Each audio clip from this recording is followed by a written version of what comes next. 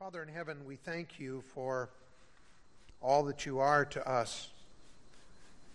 Again, as we open your word and see something of your greatness and your majesty and the marvelous provision you've made on our behalf, we cannot help but take the time to give forth a sacrifice of praise, even the fruit of our lips, lift our voices in adoration of you who are the living God. Father, I would just pray that that which we say tonight might be pleasing to you. We acknowledge, Lord, that more than anything else, we want the praise of God and not merely the praise of men. We pray that that'll be the attitude of each one of us, and that we'll learn how to invoke that praise. We'll also learn how to praise you as we ought, and give back to you even that which you give to us, because you're the one that's worthy. We'll praise you for what we know you're going to do. In Jesus' name, amen.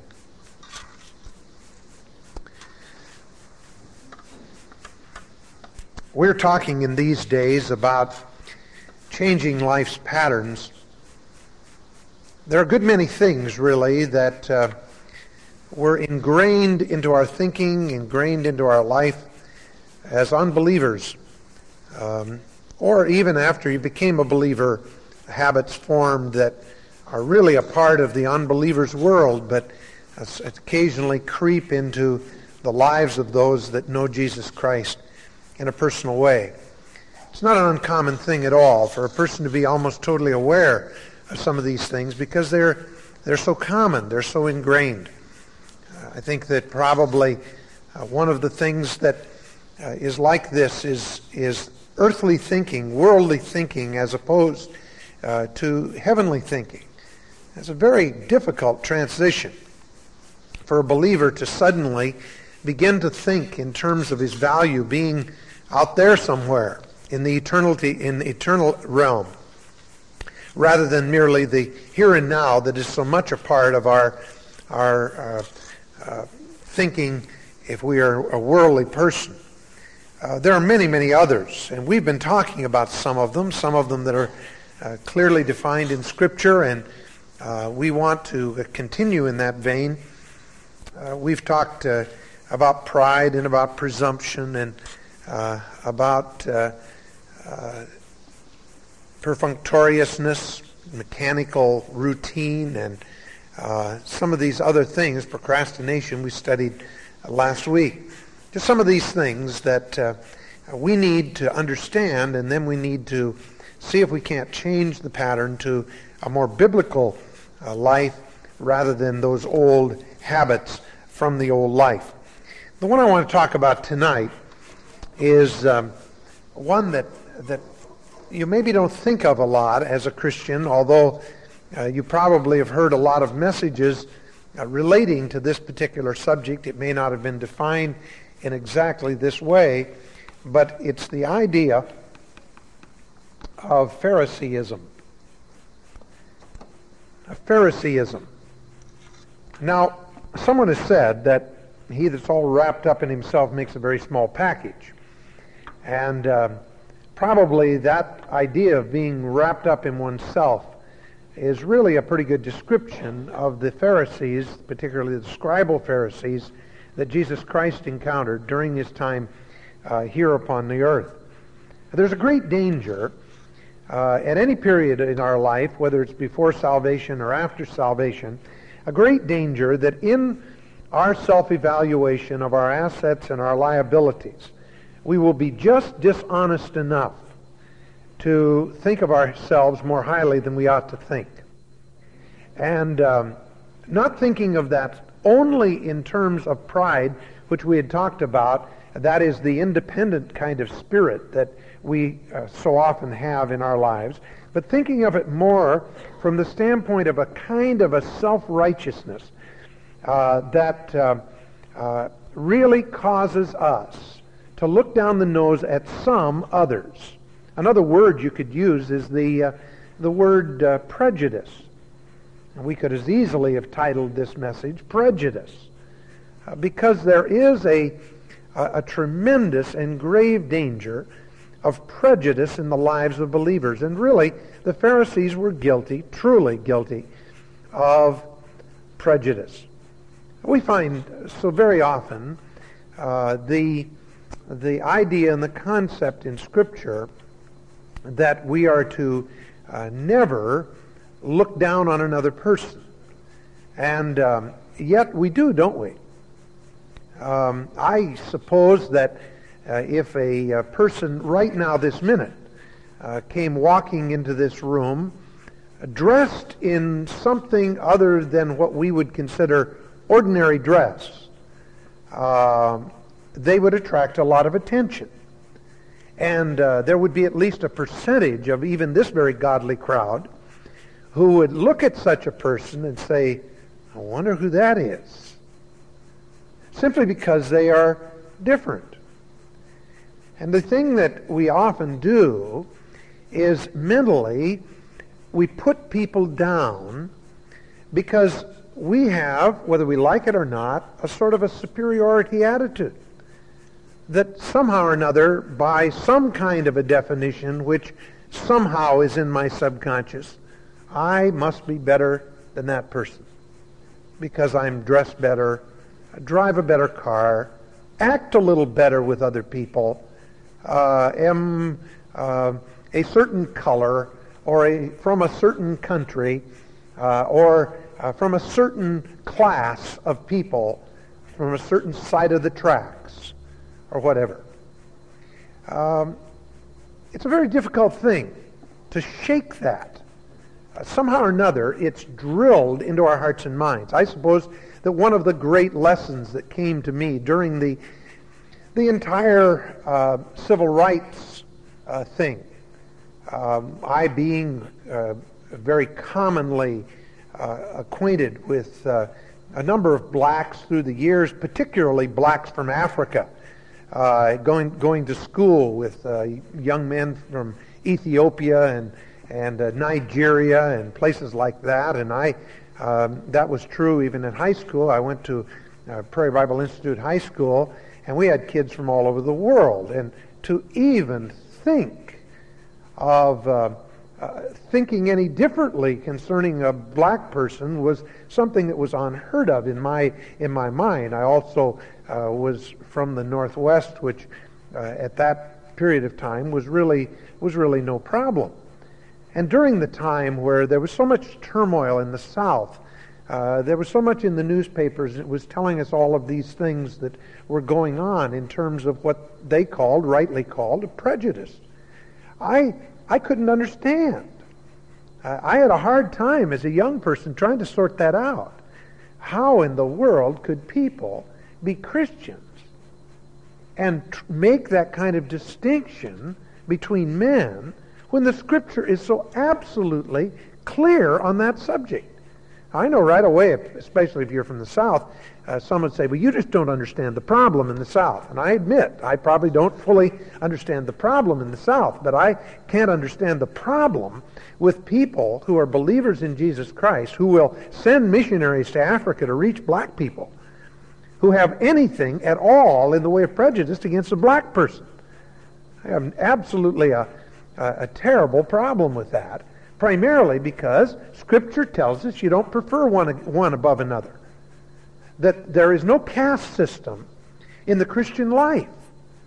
And when you know Jesus Christ as Savior, someone has said the cross may have been on a hill, but at the foot of the cross is level ground.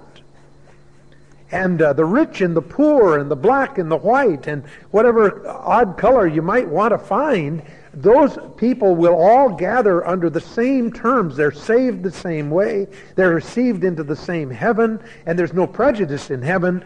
And it certainly demonstrates a tremendous amount of carnality when people profess to be Christians and they can have prejudice against anyone because of race, because of color, because of the way they dress, because of what side of the tracks they come from, or anything else.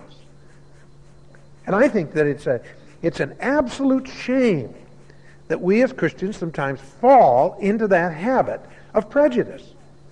Because what's required in order to build that prejudice is we have to put ourselves up. And when we put ourselves up, that makes others be down. And there's a serious problem, because there's no up. There's no way you can put yourself up. You don't exalt yourself. God will do the exalting, and when He does it, He takes the humble and exalts them, and then constantly reminds them that He put them there. And so you see, Phariseeism, really, that we despise because we go through the Scripture and we see these things, Phariseeism is something that we learn to hate, because the New Testament was so very clear about the subject, and Christ said, "Woe unto the Pharisees, woe unto the scribes," and so on. Now, the old life was marked by that kind of an attitude. When I hear that unsaved people, even during that civil rights thing, when I heard that there were people in the South who hated blacks, I had no problem with that. I would expect that. There are people in the South that would hate me if they knew me. There are people in the North that do hate me, and unbelievers, you expect unbelievers to be prejudiced. That doesn't make it right, but it certainly is common, and so you rather expect it. And it's not too unusual to step into a crowd of people and hear a conversation go that way, where unbelievers are talking, and very quickly pick up that these people are indeed prejudiced. Society has put a little pressure on them, so they're not maybe as vocal about it as they once were, but nevertheless, that's a problem. And yet, with a believer in Jesus Christ, when he becomes a Christian, again, it's one of these things that he kind of carries over into the new life. And probably, many times, when you make statements that are that show prejudice, when you do things that exhibit your prejudice, or when you think things that are prejudiced, you probably don't give it a whole lot of thought. I know that there's a lot of people who grew up in their early years saying things about certain classes of people in a disparaging manner, and when they became a Christian, they just commonly said the same thing, felt the same way, acted the same way toward some individuals. And if you were to say something to them about, well, what you said really wasn't very nice for a Christian to say about another brother, they would probably say, well, if you had my bringing up, or if you had lived where I lived, or if you had had the experiences I've had, you'd feel that way too. And you kind of cast it off as though it's really not too important. What I'm saying to you is, the attitude of superiority over other people is sin, plain and simple, and we need to recognize it for what it is, confess it for what it is, and see if we can't allow the Holy Spirit to reshape our life, where we understand that there can be no prejudice. This is all by way of introduction before we get into the text, but I just have to throw this in, and it's simply this, that the Apostle Paul dealt as a middleman in probably one of the worst eras of prejudice in the Christian church. That's the first century. Because the Jews, who hated Gentiles and despised them unless they would proselyte and go through all the ritual of Israel, were saved. And the prejudice came right over with them. And they couldn't understand. I mean, the gospel came to Pentecost. At Pentecost, the city of Jerusalem, and virtually all of those that were saved were Jews, some of them second generation from other countries, from Greece and from various places in Macedonia and along the Caspian Sea and along the Black Sea and places like that. That is, they spoke those languages. They had been dispersed by Alexander the Great, but they were still Jews. And they were in Jerusalem for the day of Pentecost, and that's when they heard the wonderful words of God in their own staccato languages.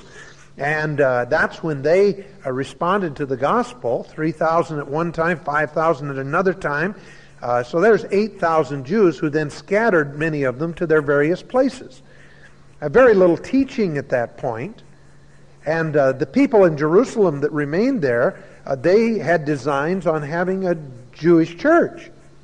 Could there be anything else? I mean, after all, you don't let Gentiles into a Jewish club. And so the problem increased and increased and increased, particularly as the gospel went to the Gentiles, and as the gospel was proclaimed to the Gentiles. Now you had a Gentile church and you had a Jewish church. And there was a tremendous danger that it remained that way, and that would have been far worse than even the denominations that we have today, if there was a Jewish church and a Gentile church. Peter was no better than the rest of them. Peter was up to his old tricks. Again, the old life coming out in the new era. He was the one, of course, that the Lord sent to Cornelius' house to preach the gospel to the Gentiles for the first time. It wasn't Paul who preached to the Gentiles the first time. It was Peter. But when Peter was in town and the Judaizers were coming through, he'd been eating with Gentiles and fellowshipping with Gentiles because he knew that's what he ought to do. But when the Judaizers, who had been so critical, these people would be people that were a part of the church, and yet at the same time were being very critical of anybody that had anything to do with Gentiles. Peter withdrew from the Gentiles, ate all his meals with nothing but Jews. And when Paul found out about it, he bawled Peter out. And something, Paul, the newer Christian, bawling the older veteran Christian that had walked with the Lord Jesus Christ, he bawled him out. He rebuked him. And when he wrote about it, he said, I rebuked Peter and he deserved it. Read that in the book of Galatians. Why did he rebuke him? Because his Pharisaical attitude. That's why. He was saying, I am a Jew. And I am going to, at least for the sake of appearances, going to be with Jews. When the Judaizers get out of town and they cool down, I'll it's like some of the people during the Civil War, they were very good often to their slaves, and privately would say, I don't believe in slavery.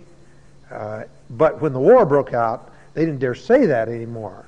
So they just kind of played the middle of the road as much as they could until they saw which side won, And that's really what Peter was doing. Instead of coming out and out when the Judaizers came, confronting the Judaizers, and saying, I don't care what you fellas say, with the authority of an apostle, I'm putting it straight right now. There's no prejudice in the Church of Jesus Christ. There had better not be. Peter pulled back and said, but, under the conditions, I have to be careful. I have got a testimony to maintain, And he did it all in the name of the Lord until Paul came along and rebuked him. That's the kind of prejudice that the church had at the very beginning, and they had to settle that once and for all. There will not be a Gentile church and a Jewish church. There will be fellowship across the board on all levels with Jew and Gentile alike. I'll tell you, it was a very, very tense day. Who knows what division there might be in the Church of Jesus Christ even to this day, had that not taken place. So that's what we're talking about when we're talking here about Pharisaism. Let me say a word about the subject of Pharisaism. What I'm talking about here is not the only approach that you can have to this subject. There are other things that you might talk about in terms of the Pharisees. For instance, you could talk about the curiosity of those Pharisees as they inquired both John the Baptist and Jesus. In the early ministry of both, there was the punctuation of the many questions of the Pharisees, asking them, testing them, trying to find out where they were coming from, really to see whether or not they were on the Pharisaical side or on the Roman side or on the Herodian side or on the Sadducean side or on some other side. And so they poked a lot of questions at both the Lord Jesus and John the Baptist. And you could go through, and just an interesting study for you in private would be to go through the Synoptic Gospels and categorize the questions of the Pharisees, just showing their curiosity, and then showing how the curiosity turned very quickly in the last year to hostility toward the Lord Jesus Christ. The questions became more and more hostile as time went on. You could also follow the various passages that speak of the customs of the Pharisees. There's a lot about Phariseeism that comes under that category. The customs or the traditions that they had that they gave more attention to than even the Torah itself. They were the traditions that Christ said were not of God but were of men. Or you could have a study in human nature on the craftiness of the Pharisees, showing their conflict with the Lord Jesus, and all the way from the time of the conspiracy with their hated enemies, the Herodians, to the bribing of the soldiers at the tomb to get them to say that the disciples had stolen the body. These fellows were really crafty and deceitful, and it would really be a short course for you in religious deceit, of which there's so much today, if you were to study that aspect of the Pharisees. Or you could study the subject from the standpoint of their condemnation.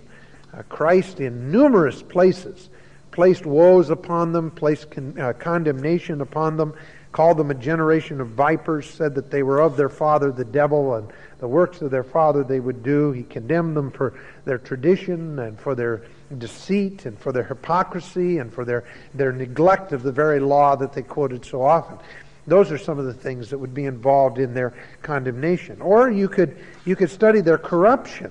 We should say at this juncture that in terms of the Pharisees, you have to realize Christ dealing with the Pharisees in the city of Jerusalem were primarily with the Sanhedrin and the scribal Pharisees as well as the Sadducees. And there probably and undoubtedly were a good many Pharisees who were very commendable. That is, they were doing really the best they knew how to do, trying to do something that was impossible. They were trying to bring all of life under the law of God and live it. And keeping the law was impossible. God knew it when He gave it. That's why He had to provide for sacrifice and redemption. And there were many Pharisees that would be just as sincere as could be. Nicodemus, of course, was a case in point. Nicodemus was one who indeed was a Pharisee. But nevertheless, he came inquiring of the Lord Jesus Christ. He was serious in his questions, and he became a secret believer for a while, and then after the cross, an open believer. Whatever happened to him, we don't know. There are traditions concerning him, but nothing substantial. But nevertheless, he no doubt was a true believer in the Lord Jesus Christ. And there were many Pharisees that came to know the Lord in the book of Acts. Many of the priests came to know the Lord. Many of the Pharisees, many of the scribes. In fact, some of the Pharisees that came to know the Lord were some of those that were the leaders in Judaism in trying to bring the Gentiles under the law, as you well could imagine. But they were genuinely saved. So you have to say that because we so often think of the Pharisees as a group and think of them as all bad. There were certain select ones, particularly those close to the Sanhedrin, that had become very corrupt. But you could study the corruption of these men that Jesus Christ encountered, their misuse of their position, their violation of the temple, their greed for gain, the blindness of heart that allowed them to commit the ultimate crime, the crucifixion of Jesus Christ on the cross.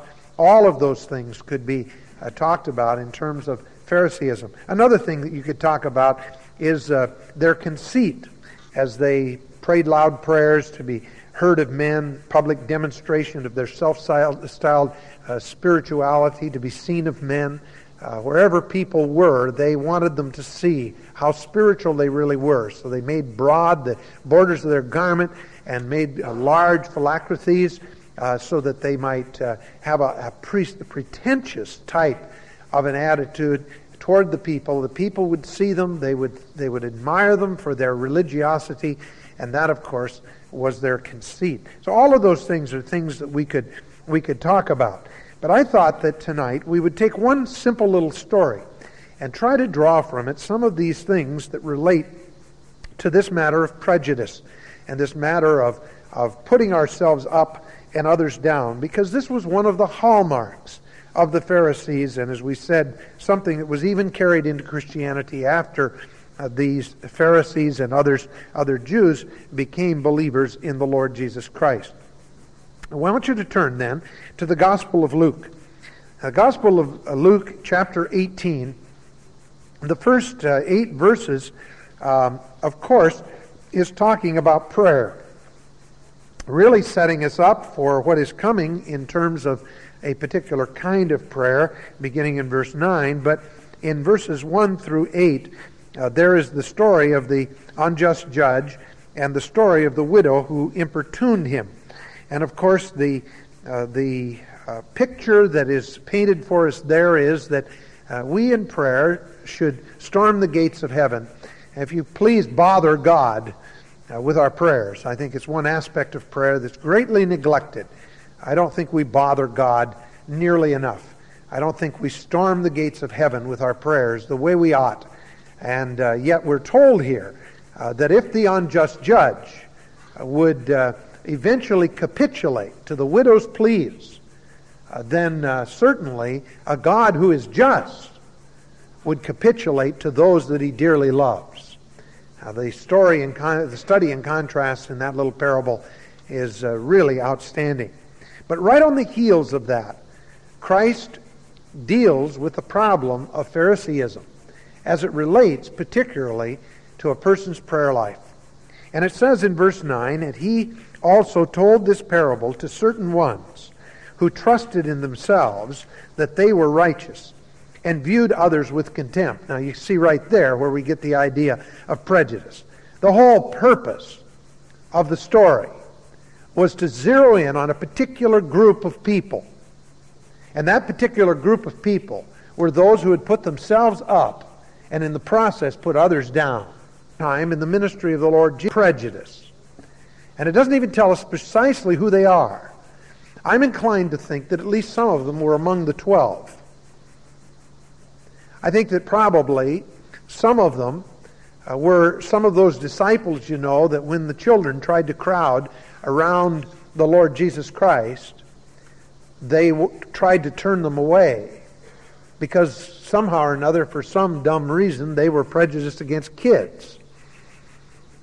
I think that probably some of them were those disciples who had tried to place themselves above the other disciples by specifically asking the Lord Jesus and asking their mother to talk to the Lord Jesus about a place of prominence in the coming kingdom. I think that probably some of it was targeted at those in the multitudes who were despising some others in the multitudes. Because by this time, in the ministry of the Lord Jesus, people were coming from the 4 corners of the earth, literally. They were coming from out of Jewish territory, and many of them would not be Jews at all. And so as a result of that, I'm inclined to think that it probably was targeting some of those individuals. It no doubt, without question, was targeting at least some of the Pharisees, who had what we could call today a pharisaical attitude about this whole thing. And it uses a Pharisee as an example of this Phariseeism, this attitude that is so wrong. Now again, it says in verse 9, "He also told this parable to certain ones who trusted in themselves that they were righteous and viewed others with contempt. 2 men went up into the temple to pray, one a Pharisee, and the other a tax gatherer. The Pharisee stood and was praying thus to himself, 'God, I thank thee that I am not like other people.'" Now that's a prejudiced prayer if I ever heard one. "Swindlers, unjust, adulterers, or even like this tax gatherer. I fast twice a week. I pay tithes of all that I get." But the tax gatherer, standing some distance away, was even unwilling to lift up his eyes to heaven, but was beating his breast, saying, "God, be merciful to me, the sinner." I tell you, this man went down to his house justified rather than the other. For everyone who exalts himself shall be humbled, but he who humbles himself shall be exalted. Now, the danger of Phariseeism, the kind of Phariseeism that is so self-righteous, that it despises and belittles others, is really the thing that the Lord Jesus Christ is after here. It's a form of prejudice. It puts one person up and the other down. It's a form of pride, really, but it's the kind of pride that looks down the nose at other individuals and despises them.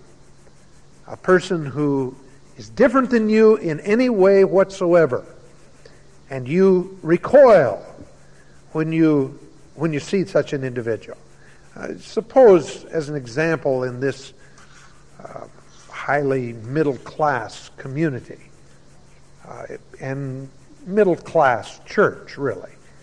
Supposing we suddenly had an influx of dozens and dozens of very, very poor people.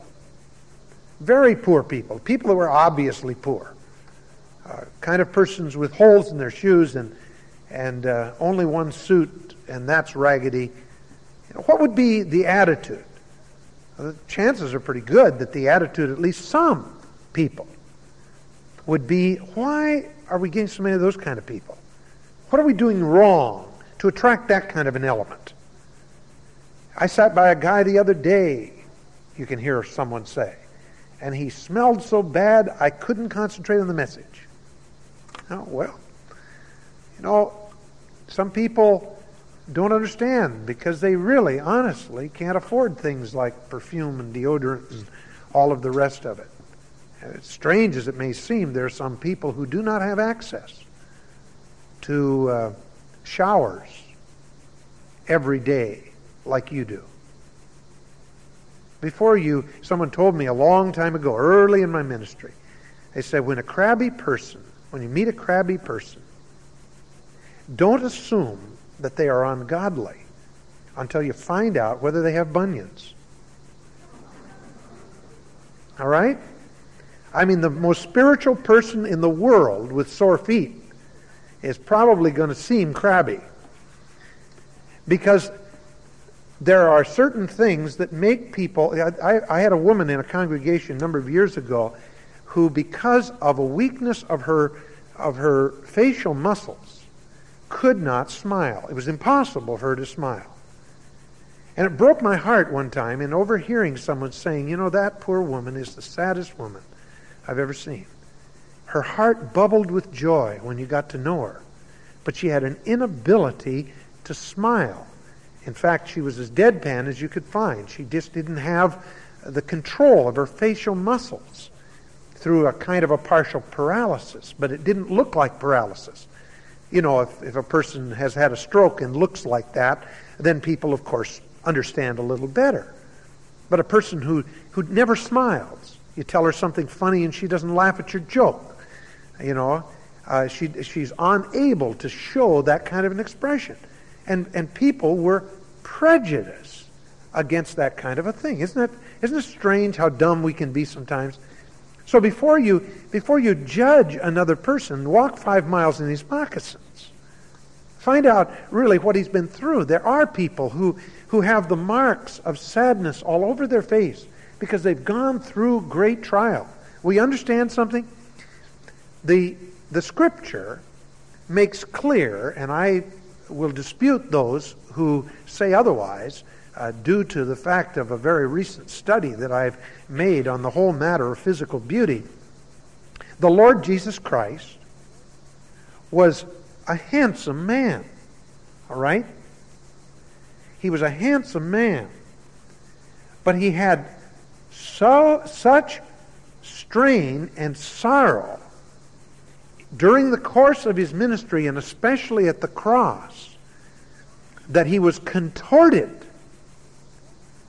so that his visage was marred above all men, Isaiah said. His visage is marred above all men, to the place that instead of being the rose of Sharon, the lily of the valley, the beauty that he is described to be, both in his character and in his person, the Lord Jesus Christ was made ugly for us, if you please. He was marred. He was twisted out of shape. He was contorted, particularly as he died on the cross for our sins, so that people looking at him recoiled in horror. They couldn't even look upon him was that bad. All right? And I think that sometimes we fail to realize what intense suffering will do to people in terms of their visage, in terms of the way they look. And before you know whether the person indeed is away from God and marked with all kinds of guilt and all kinds of other things that would mar them, find out if maybe they've gone through the trials of Job. Now, I know you know people that have gone through great trials and somehow have maintained a smile. But there are others that their disposition is not such. And as they go through trials, it leaves its mark. Don't be too quick to judge them. Scripture says, and this is a sad warning to all of us, judge not that you be not judged, for with the same judgment with which you judge, you also shall be judged. You want to say, okay, only those that are happy are getting to heaven. Only those who smile all the time are getting to heaven. Only those that are a certain color are going to get to heaven. Guess what? You're going to set that kind of a standard for judgment. God's judgment is going to be even more rigid on you. He's going to remind you of it when you stand before the judgment seat of Christ. He said, by the way, remember when you said that people didn't smile, didn't get to heaven? Well, I've got on my record here a whole lot of times you didn't smile. Shall I let you in? The same judgment with which you judge others, He is going to judge you. You better be very careful about things like that. Prejudice has no place in the life of a believer. And so it says in verse 9 that He told this parable to certain ones who trusted in themselves that they were righteous. They had such a high opinion of themselves that they viewed others with contempt. Now, whenever you begin to think that you're something, then you're always going to look down your nose at others. It's just kind of an automatic response. I want you to look with me for a moment. Just go away from this little story to Romans chapter 12, just for a moment. Romans chapter 12. In Romans 12, you have, of course, the word of consecration in verses 1 and 2. In verse 3, though, it goes on to another thought connected to it, connected to the dedicated life, but now talking about the body of believers. And it says, for through the grace given unto me, a beautiful way to start, because Paul is going to be talking here about the fact that God gives a measure to each man. He has a special task in mind for each individual, and therefore He gives certain things to one individual, certain things to another individual, certain assets, certain liabilities, all of which contributes as the body works together. All right? And so he's saying, I'm saying this not because I'm anything, but through the grace that is given unto me, I say to every man among you, not to think of himself more highly than I got to read it. I'm quoting it from the King James and reading it from the New American Standard. That's a terrible habit I have. I say to every man among you, not to think more highly of himself than he ought to think, but to think so as to have sound judgment. Notice all the thinks there. He's not to think more highly than he ought to think, but he is to think as though to have sound judgment. What really the use of words here is implies to us is this, that if you have an idea that you're better than someone else, you're a little bit crazy. The word sober here, translated sound judgment, is the word that's translated as sound mind. It has a healthy mind. It means you're not a lunatic. It means you're not nuts. But if you think of yourself more highly than you ought to think, if you literally overthink, look at your assets, look at your liabilities, and say as little, who was it, little Jack Horner, what a good boy am I. If you say that, with the idea in mind, I am good and someone else is not so good, then you've got a problem. You've got a serious problem because you're a little crazy. All right? So he said, as God has allotted to each a measure of faith. We operate in our Christian life. We walk by faith and not by sight. And God has allotted to each one a measure of living the Christian life in a particular way. For then, he goes on and says, for just as we have many members in one body, and all members do not have the same function, reminding us God made us different for a purpose. I want you to understand something right here in terms of this matter of prejudice. If a person is dark complected, whatever that can mean, from a person who's lightly dark to a person who's as black as a good friend of mine in Nigeria, that his face literally shines, he's so black. It doesn't make any difference. I can say this unequivocally. He is the color skin that he is because God made him that way in the purpose and design of God, because God knows precisely what his plan is for that individual. And he can do it better as a black man, or as a man who's brown, or a man who's red, or a man who's yellow. He can do it better that way than he ever could if his skin was all white. If God allowed you to be born in Europe, it's because in the providence of God, the abilities that you learned in European society and in a European school are designed in a special way for the future ministry God has for you. Now, you may not ever be able to figure it all out as to how it all works, but I'll guarantee you that when you get to glory, you're going to say to God, well, why in the world was I born in this place? Why in the world was I born into this kind of a family? Why was I born in this kind of a society? God's going to be able to tell you. And you're going to scratch your head in heaven and say, oh my goodness, was I ever dumb? I spent years resenting my background, wishing I was somebody I wasn't. And now I realize that God could never have made me what I am, had it not been for that background.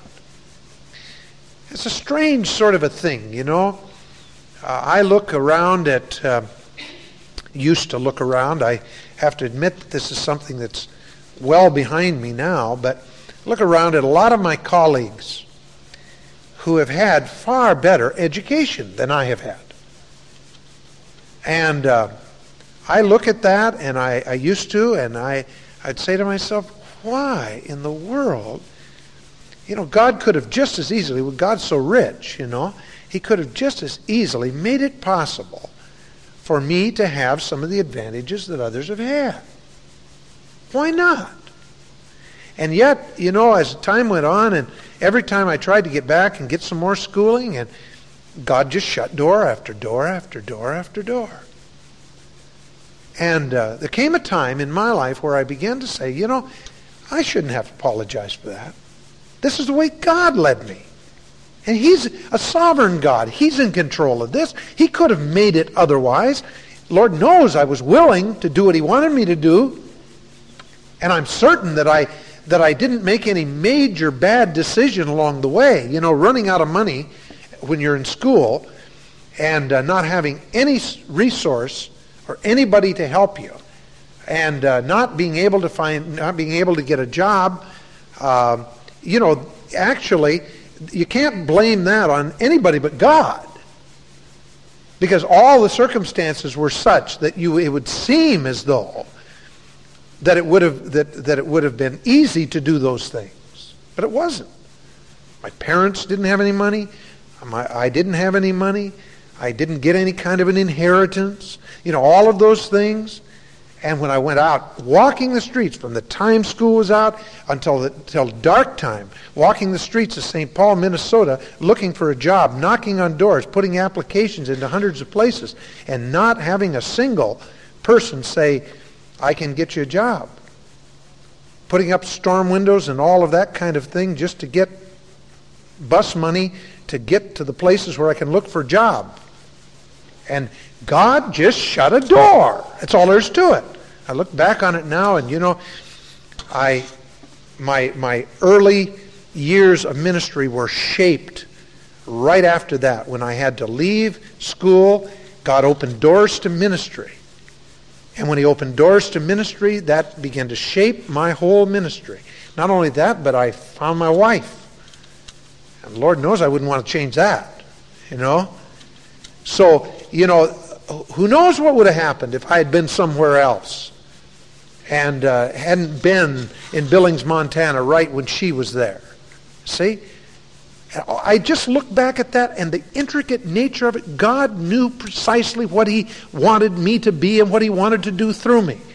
And there comes a point in a person's life where he can relax and say, God really knows what He's doing. And He made me like this. And He caused these hindrances. Paul had a thorn in the flesh. But God knew what He was doing in making him that way. Now, having said that, though, let's turn the tables. If you happen to be a person who has an earned doctorate or 2 or 3, don't look upon the person who only has a trade school education as though he's somehow inferior. If the man loves the Lord and is serving the Lord with his whole heart, that man is as significant in the kingdom of God as any person with all of the education in the world. And the person who has had no education, by the same token, should be careful not to be proud of his humility. And look upon the person who has all these degrees and can talk about Plato and talk about Socrates and quote Shakespeare by the hour as though he's some kind of an odd creature. See? The fact is that what the Bible is teaching is we're all on this even level. And if we have an attitude of superiority, then we are like the Pharisees. Now, the text goes on, of course, and talks about spiritual gifts and the exercise of spiritual gifts. But then it comes down in verse 16 and puts a capper on it by saying, be of the same mind toward one another. That's pretty clear, isn't it? Be of the same mind, one toward another. Do not be haughty in mind. Don't get puffed up about this. But associate with who? The lowly. Associate with those that under ordinary circumstances you would look down on. Okay? Make a point of doing that because it's a command. And don't be wise in your own estimation. Now that goes right back to that idea of thinking of yourself more highly than you ought to think. You have no business doing that. What's more, then of course, never pay back evil for evil to anyone. Respect what is right in the sight of all men. If possible, so far as depends on you. Be at peace with how many men? All. Never take revenge, and so on and so forth. Now, that principle is the principle we want to have in mind when we go to passages like James, where it tells you, don't love the chief place. When you walk into the room, don't you dare walk to the head table as though you belong there. You take the lowly chair. If they want to move you to the head table, let them do it. But don't you do it. And what's more, you're sitting in a meeting, and a man walks in who is obviously of a different caste system than yours. Your attitude toward him, James tells us, is really your attitude toward God. And if you despise him, you're really despising God. And who knows? Though James doesn't say this, the book of Hebrews does. He may be an angel, unawares. You never know. When you might be entertaining one of God's very special chosen ones.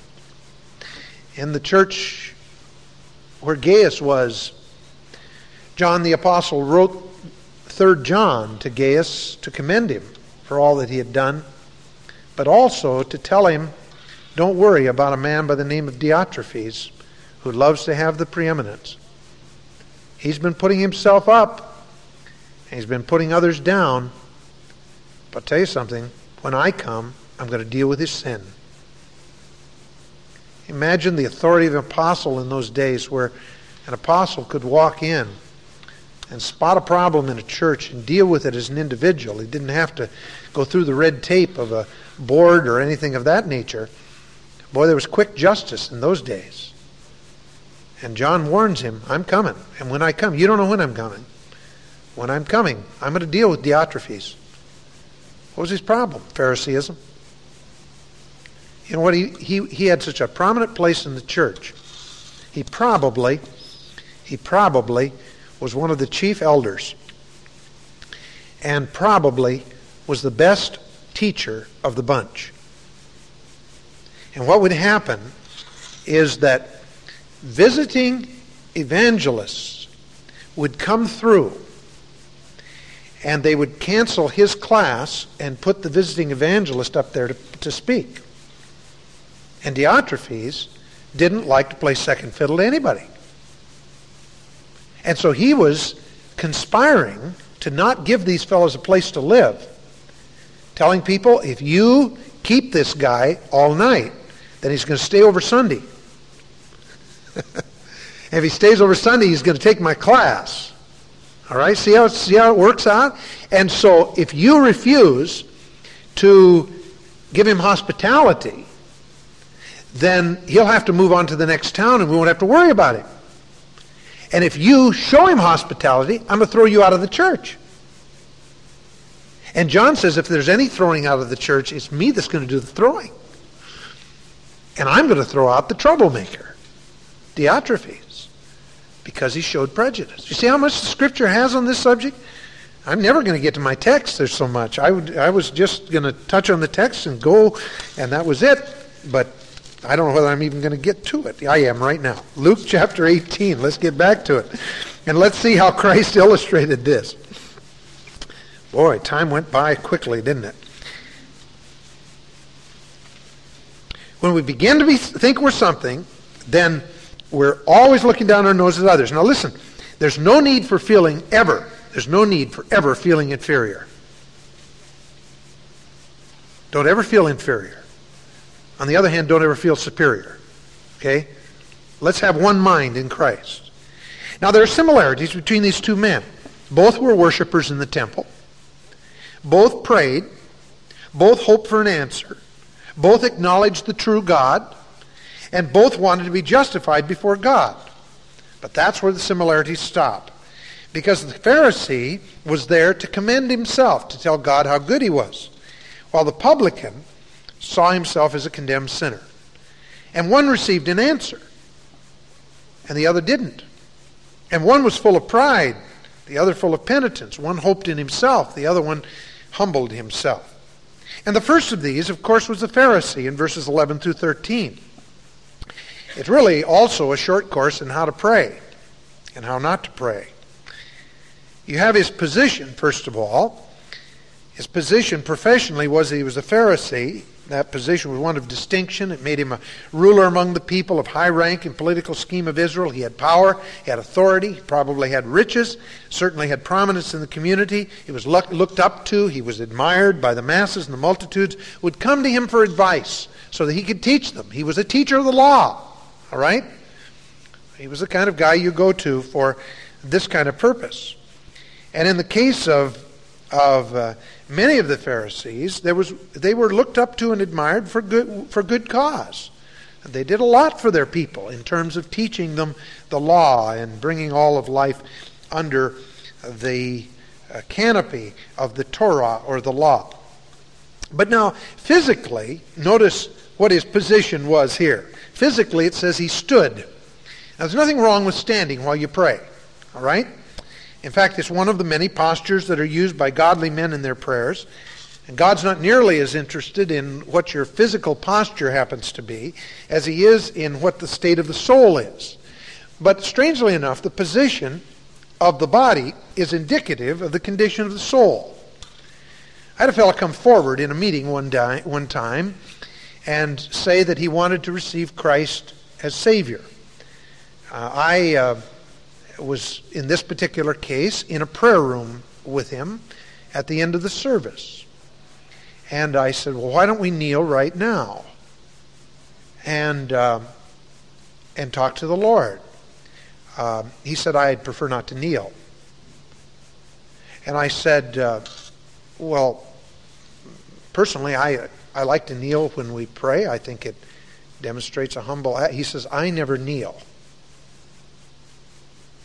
I said, well, by this time, getting a little edgy, I said, you never kneel.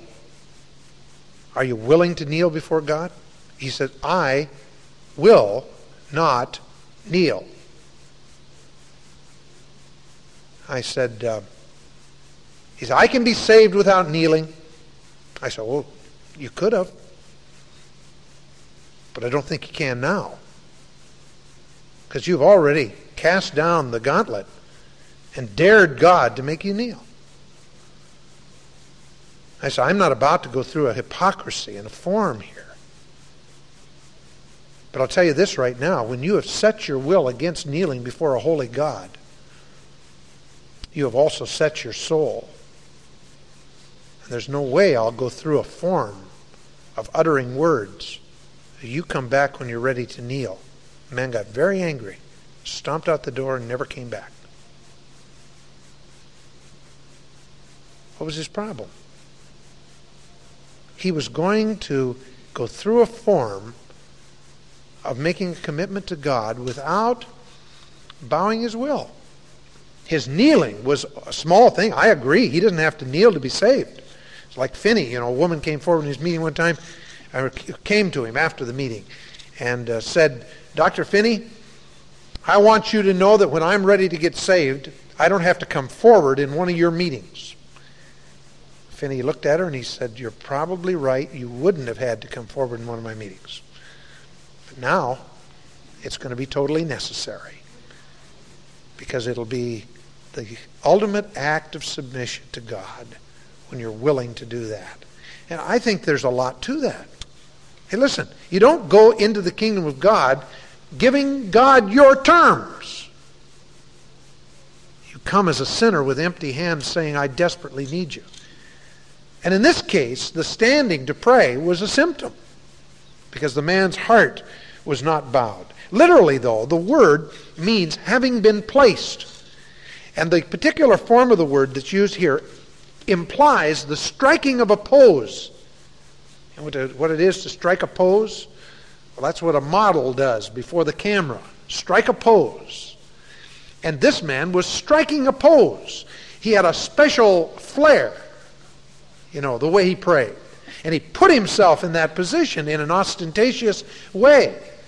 That's how he stood before God. He stood with his heart proud. It's like the little boy that standing in the corner, sitting in the corner, and his dad comes home and says, what do you sit in the corner for? Your old mom made me. And he said to Dad, I want you to know, he said, I'm sitting here, but he says, I'm standing up inside.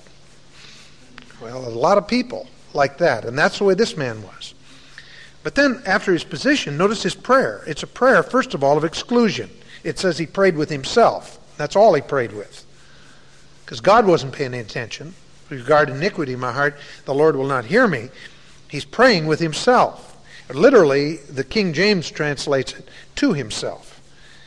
He's praying to himself. He's impressing himself. He's having one big party, All happy here.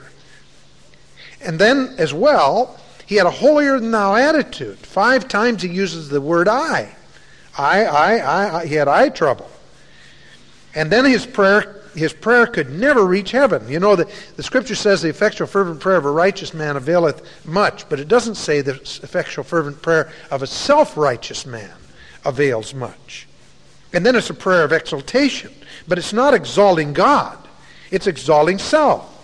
He's self-congratulating himself before God. God, I thank thee that I'm not like other people. And then he lists the sins that he's not committed.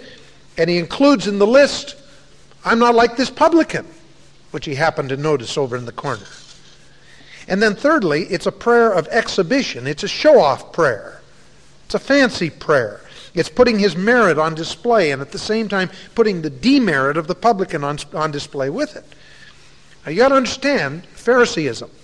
The Talmud says this: a true rabbi ought to thank God every day of his life that 1, he is not born a Gentile, 2, he is not born a publican. And 3, he was not born a woman. Now, that's a part of the Talmud. And it gives kind of the attitude of the Pharisee. And then thirdly, notice his praise.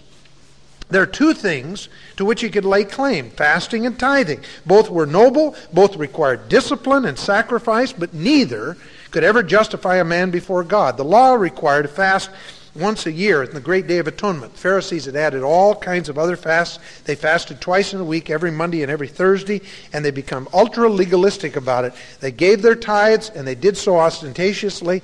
His attitude was like the church of Laodicea, I have need of nothing. He didn't know that he was poor and miserable and blind and naked. So, you see, here is a man who is justifying himself before God. There's something terribly missing from this prayer. And it's intercession. If he didn't have any need, goodness knows there were a lot of other people's needs, especially this publican over here. And if he didn't have anybody else to pray for, he could have prayed for the poor publican. But you see, here was a man who was so proud of his position that he was unwilling to even pray for others. Do you pray for the people in East San Jose and the people that are poorer off than we? You pray for the people that are out of work right now? Just because we're somewhat prosperous area doesn't mean that we shouldn't care for those that have needs. The publican, on the other hand, his position professionally was a publican, which meant he was despised and he was dishonest. He was a vassal of Rome. He took the people's money. He was a man that knew he was a sinner. You have to convince a publican he was a sinner. But physically, you'll notice that he stood too, but it was afar off, perhaps in a corner. In any event, it was away from the usual place of prayer. And there was a timid attitude here. He didn't presume that he had the rights of the Pharisee, but he did have something the Pharisee didn't have. He had the needs of a sinner. And God's mercy always assumes need on the part of the one that receives it. If you don't have a need, God's mercy isn't available. And this man prayed too. He gave 7 words as compared to the 34 for the Pharisee. He called upon God, the one who is holy and must be appeased, and he cried, God, be merciful. God, be propitiated. The word propitiated speaks of the blood being sprinkled on the mercy seat. God, be propitiated to me, the sinner. He saw himself as being the sinner. If he was the only sinner in the world, he was the one who desperately needed God. And then you see his praise. There's none. Did you notice that?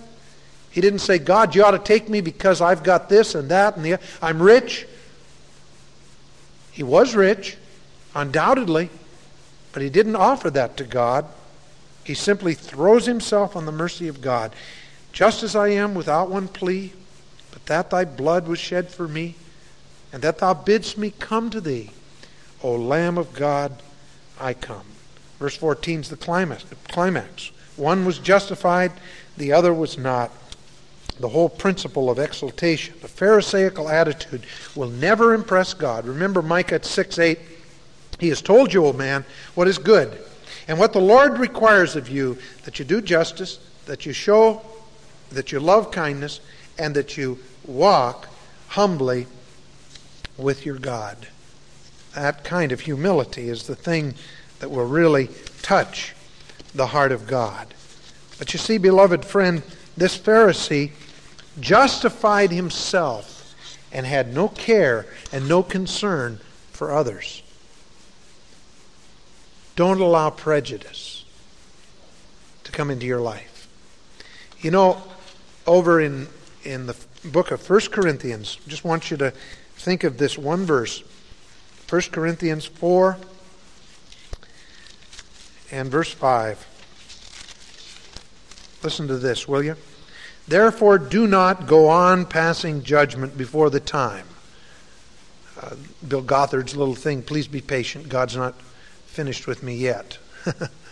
Don't judge before the time. It's not all over, folks. You haven't seen the finished product yet. You don't know what God will yet do through people.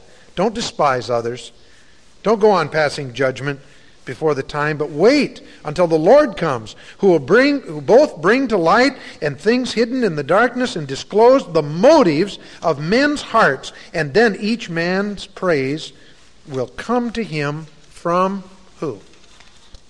God. From God. You don't pat people on the back and tell them how wonderful they are. God will do that. You better be careful telling people they're not so wonderful, because God may be standing on the threshold of heaven ready to honor them. And every individual that refuses to honor God by honoring those that God loves is going to have to answer. One of the big keys to the book of Esther is this very fact. Haman was hanged on his own gallows because when he was asked, what would you do for a man who deserves honor in the kingdom? He said, why, I would exalt him and give him a parade. And they gave Mordecai a parade. And then, what would you do to the person who would do anything bad to the one that would be exalted? Well, I'd have him hanged. The problem was, the king was thinking of Mordecai all along. Haman was thinking of himself. And so Mordecai got the parade, and Haman got the gallows. And the day will come where that person who comes in the coarse dress, the person who comes in with B.O., the person who comes in who is not of our culture and our group, and that individual who becomes an outcast by some, that individual will get the parade and you'll get the gallows. Beware of Pharisaism. Beware of prejudice. Love the brethren. Love one another, no matter who they are, or what their need, or what their problem. I'll tell you something, if we ever get to the place that we cannot embrace people with needs, we're out of business, folks, because that's what this is all about. Let's us take leadership in caring for people that other people despise. Thank you, Father, for what we're able to learn about these things. Minister to our hearts, we pray. Oh, Father, we love you. We want to acknowledge your lordship over our lives. We want to give you your due. Lord, help us not to despise you because we despise those you love. Help us to care for others. In Jesus' name, amen.